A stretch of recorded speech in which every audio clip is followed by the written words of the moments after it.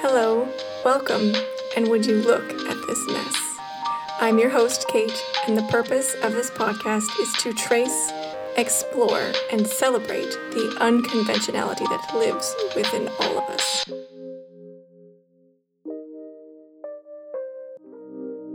Hey, hi, welcome back. Come on in. Before I get going on this episode, I wanted to let you know that the podcast is now on a new platform called Audia. I've mentioned it a little bit in previous episodes, but it is officially ready to go. So the platform is called Audia. It's an amalgamation of the words audio and idea. And so it's spelled A-U-D-E-A. And currently it's only available on like a web browser, but I believe at some point it will be an app as well. And I have a code for you. I'm going to put it in the notes because it's one of those multi-letter number things. And so I feel like saying it out loud is just going to confuse me and possibly you. So it's in the show notes. But you can go to audia.io/register, and you can get yourself on the platform and you can see my podcast stuff. You can see other people's podcast or other spoken word content, or not see, you can hear it. And it's kind of like YouTube in that it has an algorithm that will push content to you based on your selected interests and topics, and you can search things. So it's quite nice because it functions a little more it's preference-based versus just whatever is most popular on Apple Podcasts. So anyway, that's my spiel for you. And like I said, you can find all of the details for that in the show notes. They'll be there for you, so you can check that out. And yeah, it's invite only, so that's why you have to have a code to register and all that. So anyway, let's move on. I really want to start by identifying that this episode is going to center whiteness, white feelings, white experience. It's going to discuss the deconstruction of racelessness as a white person and my experience with that, and trying to reconstruct myself as a racial person being white. All of that. So I just want to be clear about that before I dive in, because I know that at times it can be difficult for people who come from other racialized, marginalized groups to listen to white people discuss this. So I want you to be very aware that this is what we're signing up for in this episode, and that if this does not sound like something that you are able to receive and take on at this moment, that is totally fine. I invite you to skip this episode and move on to the next one. And this is going to be geared towards a white audience. It's going to be prescriptive for a white audience. So it's not to say that you can't listen to it or that you're not welcome to listen to it, but just that I'm trying to be mindful and respectful of the fact that sometimes these are difficult things for others to listen to. So I want to be really, really clear on that. So the impetus for me recording this episode, I've thought about this stuff for a long time. I actually currently, part of my job is to do research on anti-racism and anti-oppression, and things of that nature. So I'm constantly kind of reading and doing more learning and attending webinars and all kinds of stuff like that, in order to build up my capacity. And like I said, a lot of this process, as I've learned now, is what is happening is quite literally deconstructing the racelessness that I was brought up with. This is kind of related to color blindness, and essentially the fact that white supremacy is the norm. This is what we are taught, whether, it doesn't have to be explicit, it can be implicit, and often it is implicit throughout our whole lives. We learn that white people are superior, and whiteness is an unchallenged, unconscious reality where for people who come from racialized backgrounds, their race is kind of a constant identifier and something that they're constantly aware of. So anyway, I've been doing lots and lots of re-education and stuff. And so the specific impetus for recording this episode is the recent, quote, discovery of an Indigenous child burial site at the Kamloops residential school. And I put the word discovery in quotations because, to be honest, I would have been happier to have seen this framed as a confirmation of what the local Indigenous communities have been saying for decades, that there are the bodies of children buried there. And the government and the population, the dominant population at large, has completely ignored or denied that reality. The church has denied it. And so now we finally have some we've had some technological advancements applied to this claim, and it has been confirmed that there is a burial there. I've gone on some discussion a little bit on Instagram about the problematic nature of the way that the report is being shared in the media, in that ground penetrating radar, or GPR, is an imprecise technology. It's difficult to understand without being able to read the report, where they're coming up with the very specific and definitive numbers that they have. But that's something that will develop over time.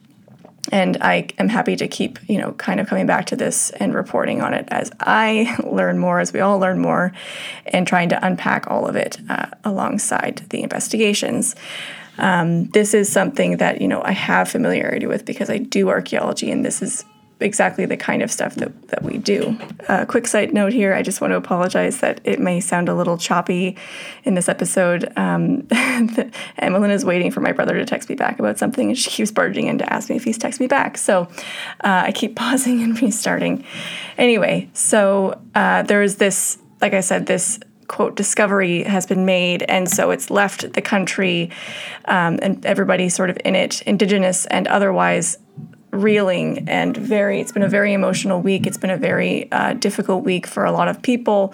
And one of the things that I commented on early on when this happened was that it is interesting to me, and I find it to be, for lack of a better word, a little fucked up, that there are so many white Canadians who are just now learning about the general atrocious experience and nature of residential schools in Canada. So, I kind of commented on that. And then, so that, I'm going to run through this again. If you watch my Instagram stories, you'll have seen this already perhaps, but just to kind of create the context here.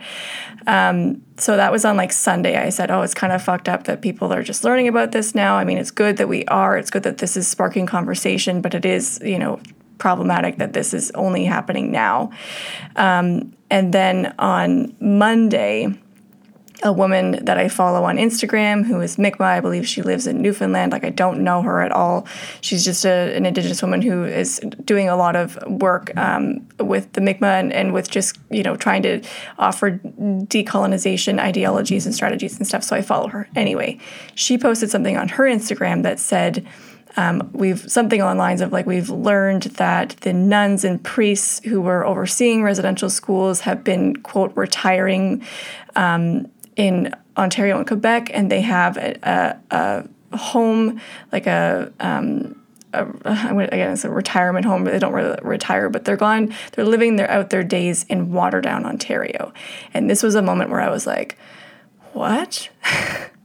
What?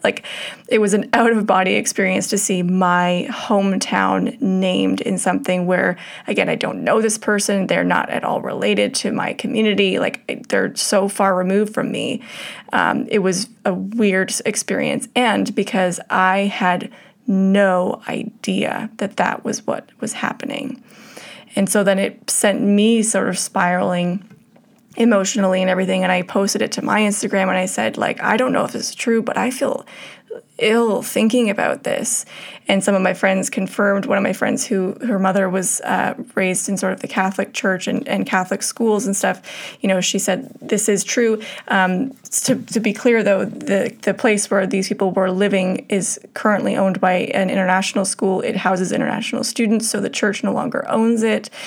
But yes, she said they used to live there. And then another friend of mine said, she worked at the local Shoppers Drug Mart, and the nuns would come in to pick up their prescriptions. And so she got curious because these are 100 and 9-year-old nuns. And so she had asked them, and she also confirmed that some of them came from the residential schools. And I was like, oh my gosh, like this is just one of those humbling moments, because here I am, talking about how messed up it is that people don't know about residential schools. And I'm learning that I've spent a chunk of my life living alongside people who were committing these atrocious acts, and they've not received any consequences for this. They've taken no accountability for this. And so that for me was a very emotional experience. And in particular, now, I mean, I expect that other people also had these sort of visceral reactions to it and had feelings around it and everything else. But for me personally, from my experience, I mean, a lot of the research that I've done, a lot of my friends, my colleagues are Indigenous folks, and I can't think of a single one who has not been touched by residential schools through their family, either themselves being survivors or their children of survivors. And so I carry a lot of those stories with me, and it's very personal to me that I have friends and people who I really deeply care about and love who have been impacted by this. So it was this weird kind of this loop closing, right? And so, because sometimes, and this is a human thing, so I'm not, I can't, it's kind of messed up that this is what happens, but this is a normal human thing, that when things exist in an abstract sense, it's a little easier to remove ourselves from them and to experience a stronger cognitive dissonance towards it. But when it becomes more personalized, when we start seeing these things firsthand, when we start experiencing these things through others that we know, it becomes much more personal. And so that was my experience, was that I was feeling very ill. I was feeling very emotional, and I had a hard time not crying for like 2 days, because I was thinking about how, again, I have faces and names of people who are impacted by this, and I was living alongside people who had been doing this all along, and I had no idea. It felt like a personal violation. So again, I don't know how other people feel about this or what other people's experiences were, but that was my experience with it. And so I had to do a few days of really soul-searching, deep connection with myself to try to reconcile what I had learned, this new information that I have. And again, in this ironic position where I'm talking about people who don't know about residential schools, and here was this huge piece of information that I never knew. And so I wanted to say, this is why it's important not to beat ourselves up about not knowing these things, because it's very well hidden information. It's kept secret, or it's secretive for a reason, right? We're not privy to this information. Our education system did not provide any of this information for us, because the government has been complicit in all of this. They facilitated a lot of this. So it makes sense, and especially because when you think about residential schools having closed within my lifetime, I mean, I think it was like 8 or 10 by the time the last schools closed. It's not, so there's a whole other issue here of how the government frames it as being part of our history, quote unquote, because it is not part of history, at least not in the sense of being removed enough, right? So, because again, I'm living alongside people who were a part of this. So that's not history by my definition. But when it is so recent, it is difficult for governments to come around to owning these things and doing the right thing about it, because it was always something that was done more or less in secret, or was framed in a way that it was for the best for these people, to take them to these schools, to assimilate them, and literally break their spirits so that you could eradicate their culture. And that was what people were told was the right thing to do. We needed them to be like us. We needed them to integrate into our society and no longer be Indigenous and hang on to their culture. So that also has all these implications for Indigenous folks trying to reclaim their culture now, because it's so layered with this trauma, all of the intergenerational trauma, and then there's just these continuations of trauma that continue to happen. But anyway, this is not an episode dedicated to talking about that stuff. Maybe at some point I will. But anyway, that's the kind of stuff that's been going on recently that made me start to really think about what we need to be doing. We need to be taking action. And I got thinking about, how this sort of intersects with Black Canadians and Asian Canadians and Asian Americans and all kinds of different racialized groups, and then us being white people. And, so I've been doing this quote unquote, the work, capital T, capital W, the work of deconstructing my racelessness for a long time, because I started at being exposed to these kinds of realities when I first entered college and university in my early 20s. And that was like the initial awakening. And so I've just been seeking out more and more information and more understanding and knowledge and continuing this tearing down of the racelessness for many, many years. And again, so, sometimes I have these humbling moments where I'm like, I'm still learning, I'm still finding things out, and it still impacts me, even though I've largely been able to work through a lot of it and get to the other side of action rather than just apathy and feeling guilty and feeling shamed and shameful. And that's what I want to focus on, because I think there is this point we're at where a lot of white people are being, for lack of a better word, blindsided by their whiteness and by the harm that whiteness causes and the normalization of whiteness and the unchallenged normalization of whiteness. And so, again, through all of this reading and everything I'm doing, I've really come to this moment of clarity somewhat recently about the fact that,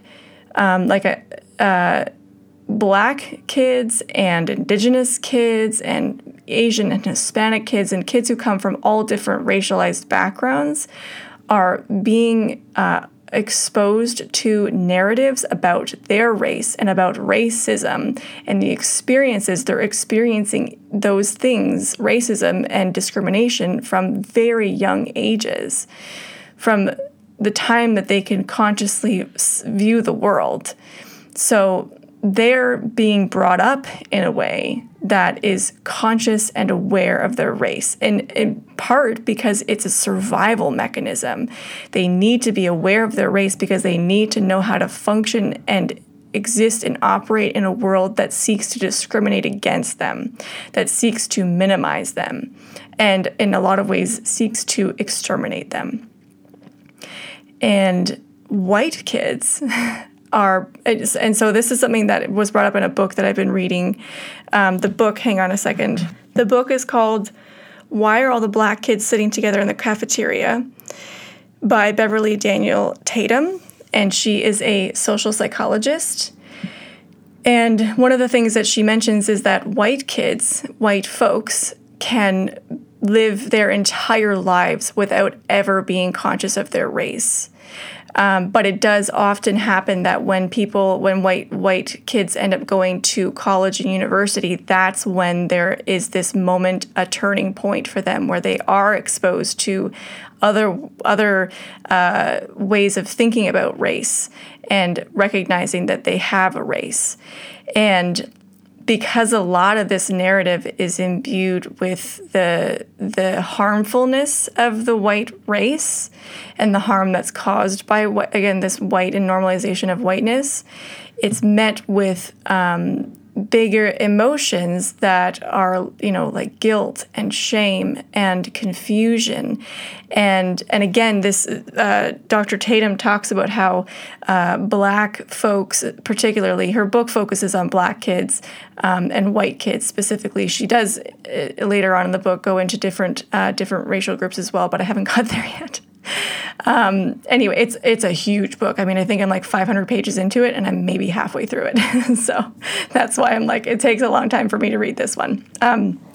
Anyway, but in terms of the Blackness versus whiteness, she discusses how Black folks are consistently trying to be in the world, exist in the world as not a part of their racial group. They're always sort of lumped together. And so that's why, like, these stereotypes are so harmful, because it doesn't see people as individuals from different racial groups. It sees them as being a member of their group. And we have these heuristics that we lean on that are based in stereotypes that are often inaccurate, or at the very least, they're misrepresenting why things happen the way that they do. So they're constantly striving to be viewed as individuals, whereas white folks are always seen as individuals. We are always given the benefit of being an individual. And so when we suddenly are all lumped together as being a racial group, and that racial group causes harm to others, there's this backlash of like, but I'm an individual. I'm not a bad person. I didn't do anything wrong. And so it's not necessarily about, that people as individuals are harmful. It's that the systems, it's that the group as a whole causes harm. And so that can be a difficult sort of mindset shift to make.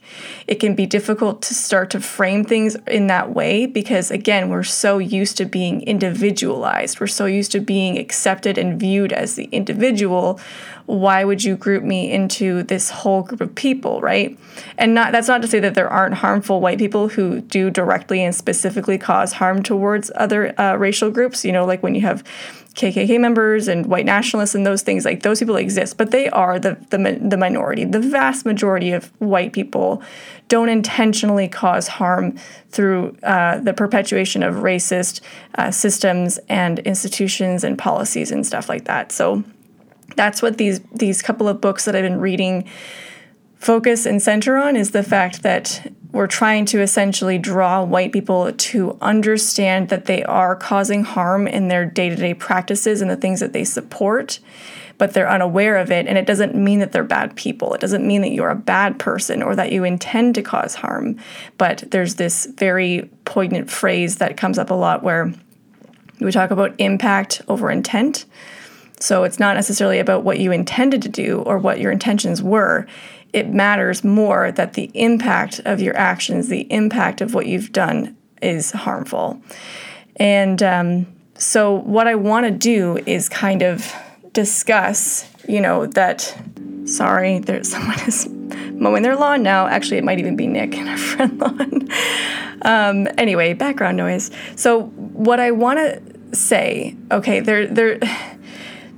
there's this narrative now where people, especially on social media, people are saying white folks need to sit down and listen. We need to listen, we need to learn, we need to unlearn, all that stuff, right? And so when things come up about race and racism and racial injustice, again, especially on social media, it can be very troubling and it can be very difficult for white people to see these things and to grapple with it because we're so ill-equipped to confront it because we're so lacking racial consciousness. And so again, it feels like it's sort of a blind side. And then, our instinct is to want to talk about how we feel about this. We want to be like, but I have feelings on this. This is troubling for me. I didn't do anything wrong. It's all about I. We're not equipped to sort of process that and move through it quickly enough that we can come back to focusing on the other person, the impact on the other person. And so this is where that disconnect between like kids who come from different racialized backgrounds, they're brought up with an extreme level of racial consciousness, and white folks are brought up with a complete lack of racial consciousness. And then that leaves this huge gap. And one of the things that I've noticed that I feel like is happening is that when we're in these spaces and these times and places and with the people who I would say is categorically inappropriate to be speaking on our feelings about something, when the conversation is about race and racism, and us being the, ill-practiced, ill-equipped white people who are like, what? This is shocking. I didn't know, or it's not me. I don't do this. We get this message that we're not allowed to talk about our feelings, that we're not permitted to center ourselves at any point in time. And I think that there is this mass confusion that white people aren't allowed to express their feelings, to have our feelings validated, to talk about, to sort of bring up what comes up for us when these conversations come up in the real world, in real life.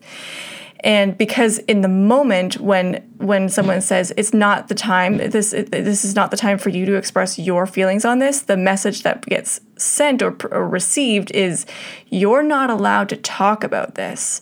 You're only allowed, like your job is to make space for other people to express their feelings. Your job is to only ever center the Black person in this equation or the Indigenous person in this equation. And I think what we need to come around to is that that's not the reality. We can't do that in perpetuity. We cannot only ever center and only ever be empathizing with the other side. We do actually have to talk about this stuff amongst ourselves. So then there is this when, where, and with whom parameter of, yes, you do need to visit your feelings. You do need to pay attention and confront those things. But it's a time and place, manner, restriction kind of idea. I really hope that I'm being clear here. Because what happens is a lot of people, we're confronted by this stuff. It shows up in our social media feeds or it comes up in our life. Someone points it out to us and it can take us back. It can take us aback and we're like, oh, I never thought about this. And so internally we might start having a dialogue. But again, we're told in that moment, this is not the time for you to be talking about how you feel about this. This is not the time or the space for you. You need to make space for others. And again, I think that is totally true. I think that is accurate. I think that is completely appropriate.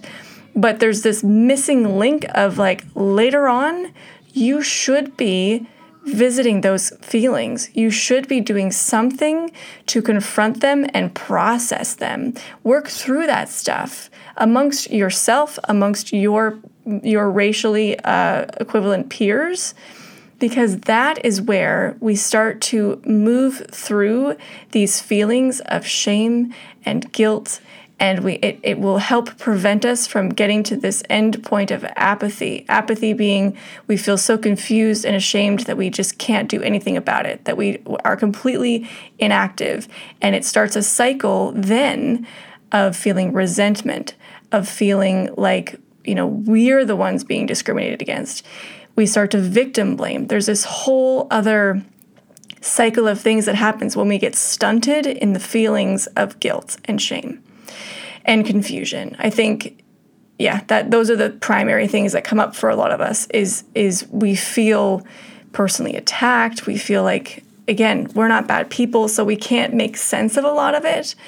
And when we get the message that we're not allowed to ever confront these things within ourselves, we're not ever allowed to talk about it, then we can spiral into, or we can get stuck in those feelings. And then it starts that negative spiral effect, that negative sort of inaction, apathy, victim blaming, making things worse. And so I was reading this book, Why Are All the Black Kids Sitting Together in the Cafeteria? And there's a whole chapter that she devotes to discussing what white people can do to sort of move through this. And there's actually within social psychology, there is a framework for what's happening. And I'm going to share it with you actually, because it's interesting. And I think that it lends some further legitimization to this idea that we need to talk about this stuff. This is what Dr. Tatum shares, and it's actually a model that was produced by a different researcher by the last name of Helms. So what Helms says is that there is a process it says the tasks are represented by what Helms calls 6 statuses or states of mind. So there is contact, disintegration, reintegration, pseudo-independent, immersion/emersion, and autonomy. So there's a legitimate model for white folks processing going from a raceless identity to being considered part of a racialized community. And so there's, the author does go into sort of explaining what all of these different elements are and how they function and all of that. But in my mind, it essentially comes down to you have to tear down the racelessness. You have to deconstruct that and then reconstruct yourself. And so the important thing is when people get stuck between the phases of deconstruction and reconstruction, because whiteness becomes associated with this negative thing, with this harmful thing. And so white folks have to find ways in order to re-identify as white in a positive way, not a white nationalist way, but have a positive sense of self-identity in order to move past those feelings of fear, anger, and confusion and all of that stuff. So that's what's really important. And I think that's the crux of everything that is kind of getting missed in the mainstream narrative about facing and confronting racism right now, because there is a sense of urgency that white people need to understand this stuff, because it's through that understanding and through that process of re-identifying and becoming racially conscious that we end up being able to become active in dismantling racism systemically. That's where that lies. So this author, and I think this is okay, so she suggests that white folks, we read up from other white folks who have been doing this work for longer, who can help guide us in our processing and in our journey. She suggests formulating or joining support groups, specifically made up of just white people, because that's where we can be the most honest and open. That's where we can invite open dialogue and discussion, ask questions. We can present compassionate correction. All of those things can happen, which can really help people process what it is that's going on and help to get us to the next stage where we start to take action, meaningful action, and become effective allies. And the other thing that I really focus on, so the other thing is actually raising children to be perceptive and aware of their whiteness.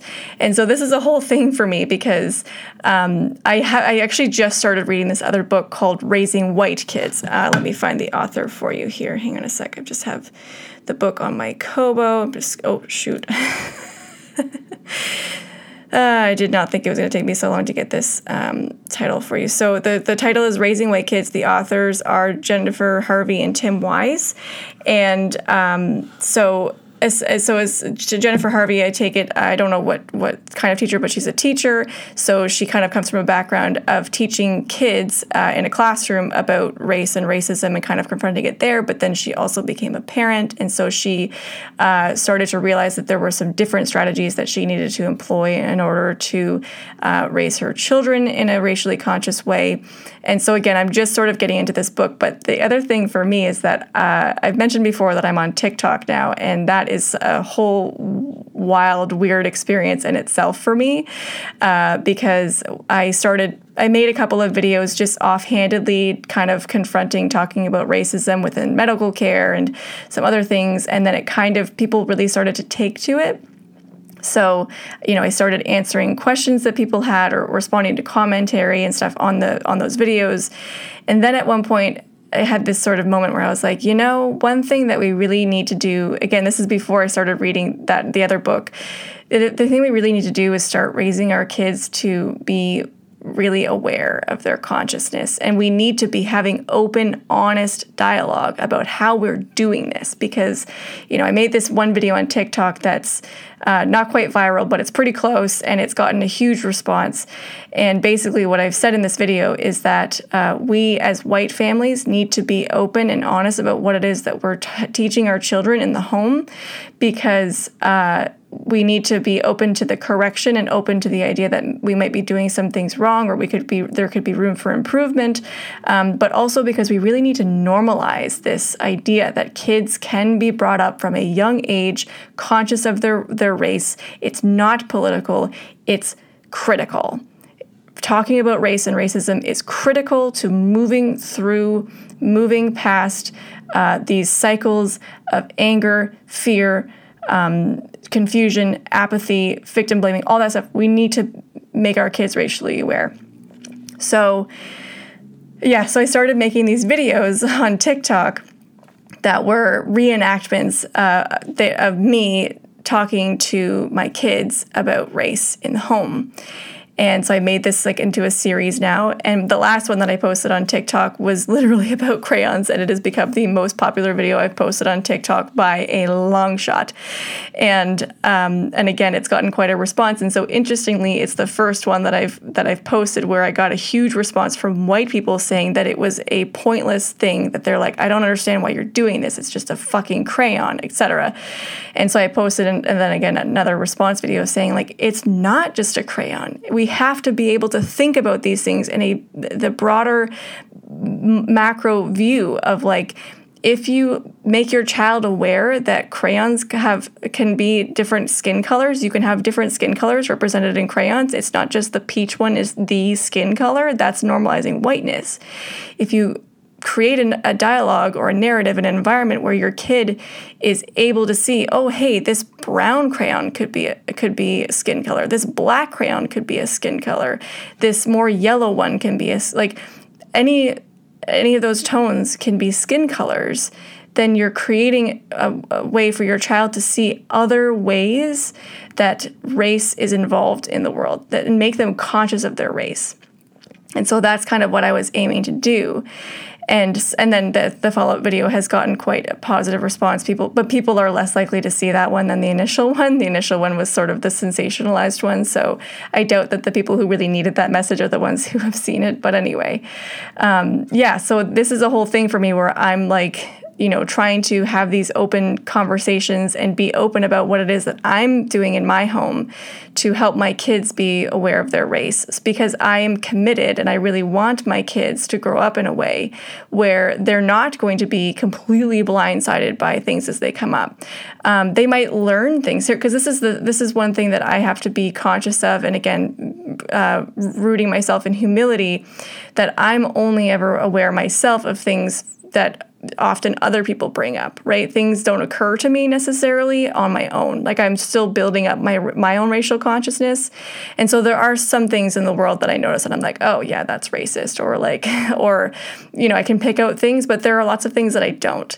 But again, I've gotten to this place where I can be led by sort of this consciousness and this level of humility where if something does come up, I can integrate it into my ever expanding consciousness. And then just go forward from there, versus being in a place where I'm not really conscious of it at all. I'm not able to confront it, and I'm trying to avoid it still, and I'm feeling fearful about saying the wrong thing or doing the wrong thing, and then I feel bad, and again, like I'm just spiraling in these negative emotions and just getting stuck within them. So the point I was making there is that like my kids will grow up and they probably will still continue to learn more things about race and racism, but the idea, and this is the hope, again, I can't ever guarantee things will go the way I plan, but the hope is that they'll be able to just continuously integrate those things into their existing consciousness, and it won't be such a laborious process for them. And so this is where like this, I felt like I needed to talk about this stuff because there is this sense that, again, that like white people need to like sit down and learn and listen and yada yada. And again, I don't think that that's wrong, but there does need to be this other side of compassion for the fact that white supremacy also harms us in the way that we're not conscious of this stuff often until we're much, much older. And then we're trying to fill in those gaps at a rapid pace. And this is not an emotionally neutral process. It's highly imbued with emotion. So this is, again, where I'm like, we really need to be able to process these things and take the space that we need to work through it so that we can continue to move forward and not get stuck in some negative spiral of emotions. So the other thing I was thinking about, is like, just basically the point is, you may not be able to create a support group. And so actually, I suggested this to somebody. I was like, okay, I think we need to create a support group for people because people need to talk about this stuff. They need to know they have a dedicated space that is a safe space that they can talk about this stuff and work through it versus just trying to like tippy-toe around it and try to find out who you can and can't talk to about this stuff, who's going to be incited and have strong emotions about it. having a space where you know you can enter that space and be honest and be able to sit in the uncomfortableness of confronting this stuff. And the person responded and they were like, yeah, logically I understand that there's like a need for this, but I can't wrap my head around doing this and taking away from stuff we need to do for the oppressed. And I was like, yeah, I understand that. And I completely agree that I'm conflicted on this. But then I thought, like, actually, ideally, if you do this correctly, you're not taking away from the oppressed. You're actually helping to, it's a harm reduction strategy. You're helping white people to confront their stuff, deal with our shit separately so that we can come to the table with more empathy. We can continue to fill our cups and then be there for others when they need their cup filled, when they're asking for our attention on their issues. And we don't center ourselves in places where it is inappropriate to do so. So that's my feeling on that. But what I would suggest is to find, have a buddy system. Have a buddy or a couple of buddies who you can turn to when things get rough, when new news cycles come up where they're bringing up really emotional and really difficult things and you need to process those things. Have a buddy or two that you can have a deep dive conversation with, who will support you, who is sort of aligned with you and how much they know and how much they're working towards, re-educating themselves. Journal about this stuff. Get a journal. Write things down. When you're feeling these really strong initial emotions, write it down. Get it out of your system so you can process it more, again, by yourself or with someone else. Get into therapy. I think, this may be a tricky one because not every therapist is an anti-racist or anti-racist educator, but at the very least, they're capable of handling emotions that are difficult, that are often difficult to identify, though they could probably help you to process some of this stuff, or they could give you a direction to go in that too. And again, work with your kids on this stuff. Start reading literature that centers other races, that centers other realities, other experiences. Start doing that kind of work, and that's what will help you kind of work through this stuff too. Okay, I actually have more that I can say about this, and it's likely that I will. I think, I did mention in an episode a while ago that I do talk about race and racism on other platforms and things like that. And so I wanted to discuss it on the pod too, but I didn't really know how to do it or how to frame it. So this feels like the best possible way that I can bring this up here now. But yeah, I'll talk about it more as we go forward. I will continue to do my learning, and do my reintegration and building my autonomy as a white person who can be an agent of change. I think that's the stage that we all want to be at. Is we want to be able to take meaningful actions in our lives, our day-to-day lives, and in the broader world to disrupt racism, to identify it, to empathize with others, and be able to be the agents of change that are necessary in order to get to a better place. I don't necessarily think that, it is possible to eradicate this stuff. This is an idea that Derek Bell, he sort of theorized, part of critical race theory, all that stuff. But at the very least, we can get to a better place. We can get to a place where we can engage in harm reduction. So those are my thoughts for now. And so to recap a little bit about what the prescriptive idea here is to start to get comfortable as much as you possibly can with confronting race. Do this on your own time. Do this in your own spaces that are safe, with people that you trust, that you can talk about these things with, and you can continue to educate yourself and ask questions and learn more about what is going on and try to place yourself within the larger equation. I wanted to say, too, that if you don't know of someone in your life that you could do this, please feel free to reach out to me. I do feel like I'm equipped enough to at least be listening and empathetic to other people who are struggling with this stuff. I get it. It's very challenging. And yeah, so I'm always here for you if you need someone. But yes, please do start doing the reading, start doing the journaling, the therapy. If you can, get your buddy system in place, start that work, and I promise you it will help. Getting comfortable in just being, facing these things, facing these realities, because they're not going away, and they're only going to come up more and more as time goes on. And so the longer you take to start getting comfortable with the uncomfortable, the more likely you are to end up doing the things that people are going to find inappropriate, the more that you're going to find it difficult to muzzle yourself in spaces where you don't understand or you're confused. And so you want to explore that, but that's not the right place. Anyway, so that's what I would do. And then again, as you start to work through this stuff, and you don't have to be like, there's no mastery to any of this. So you don't have to be at a certain level of anti-racist education or whatever to start talking to your kids about it, to start reading them books about this stuff, to introduce that kind of material, to start trying to think about ways that you might be able to disrupt normalization of whiteness and start to disrupt cycles of racism within your own family. So that needs to be a priority too. But again, it doesn't require a really full in-depth understanding, but I would recommend reading Raising White Kids.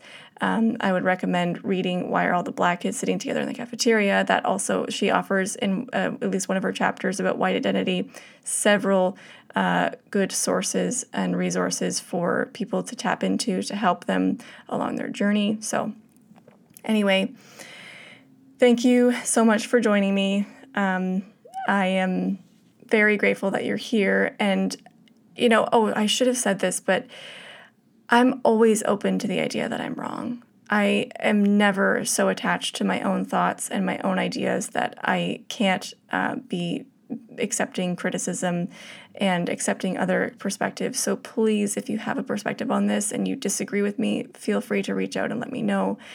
A lot of this exploration has to do with presenting ideas and then having them shut down.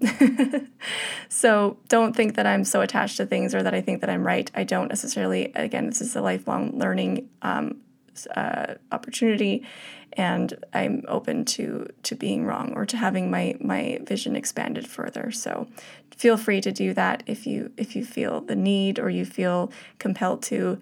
I'm happy to have conversations about this. So again, so grateful that you're here. I'm so grateful that you have listened to this whole episode, and I would love to hear your thoughts at all, anything at all about this. You can send me messages privately through email or DMs. You can comment on the Instagram posts. If this episode has spoken to you, I would love it if you would share the Instagram post that's associated with it, if you would offer a review and give a rating. Any of that stuff would be really fantastic. And come find me on Idea and find some other creators who are creating content on that platform as well. All right. Thank you so much. I will see you in the next one.